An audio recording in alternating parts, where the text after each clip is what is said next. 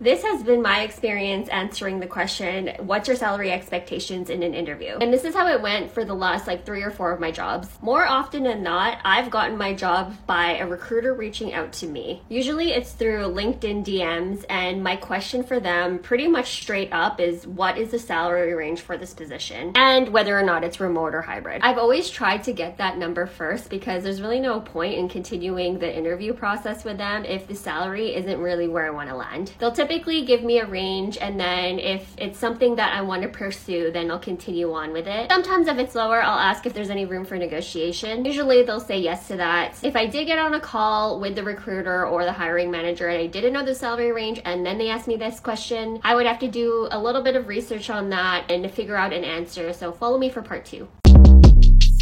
Shortcast Club.